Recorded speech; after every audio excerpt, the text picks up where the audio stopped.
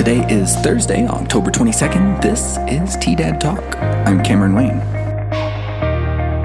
Happening in today's headlines, SCRT changes their name to Main Street Live, and in the state, the Pepsi Center in Denver also gets a name change. Happening in the world, the United States approves a $1 billion sale of weapons to Taiwan. You're not going to want to miss this.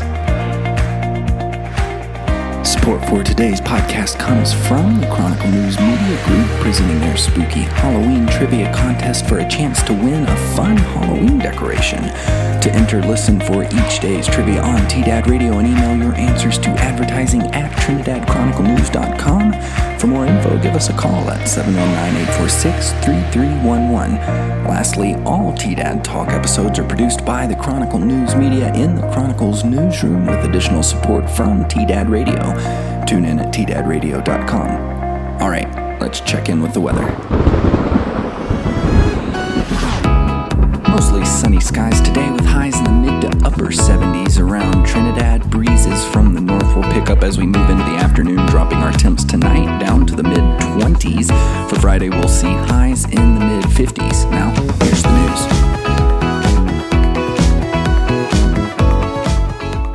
In an ongoing effort to keep live performances alive, a recent letter from Southern Colorado Repertory Theater announced they are lighting the lights and opening their doors to a variety of performances from comedy to music to local theater.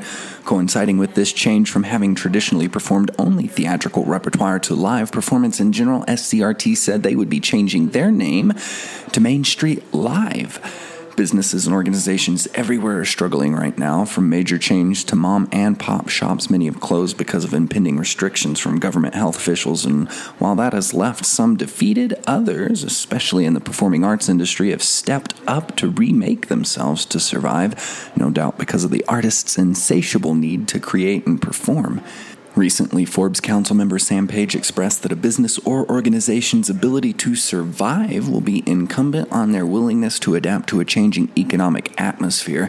This could be seen as exceptionally applicable advice to the performing arts arena, and though it's not new, it certainly becomes a great reminder in a time where performances and the arts in general have suffered a huge blow.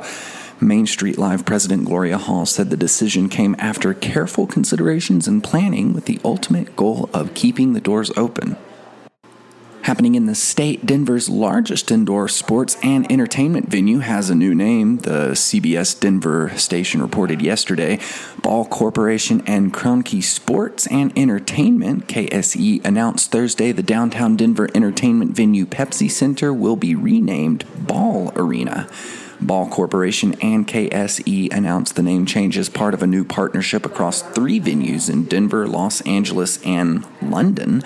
Ball and KSE will also partner with the Premier League's Arsenal FC, which plays in London's Emirates Stadium, and the NFL's Los Angeles Rams and their home stadium, SoFi Stadium. Ball Corporation is an aluminum beverage packaging company based in Broomfield. Denver's multi-purpose downtown arena has been named Pepsi Center since 1999 when it opened. The arena serves as home of the NBA's Denver Nuggets, NHL's Colorado Avalanche, and Colorado Mammoth of the National Lacrosse League. Okay, here's the cool part. As part of the new partnership, Ball Corporation will be KSE's official and exclusive sustainability partner, working with them to transition to aluminum beverage packaging, cans, bottles, and cups for 100% of the venue's concessions, with the goal of implementing a closed-loop system by 2022, according to a news release. Happening in the world, the U.S. has approved arms sales to Taiwan worth around $1.8 billion in a move that is likely to increase tensions with China, BBC reported today. The Pentagon said the deal comprised 3 weapon systems, including rocket launchers, sensors, and artillery.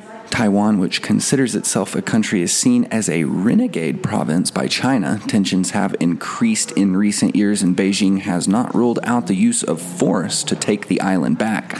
Last week, U.S. National Security Advisor Robert O'Brien said that while he did not believe China was ready to invade Taiwan, the island needed to fortify itself for the future.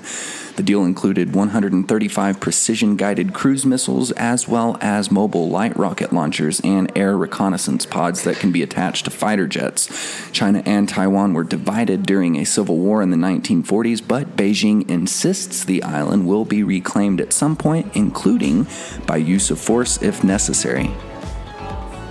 Alright, it's time to check out upcoming events. This Saturday, head out to Central Park to check out a model rocket launch by the Trinidad Model Rocket Club starting at 10:30 a.m. pending clear weather.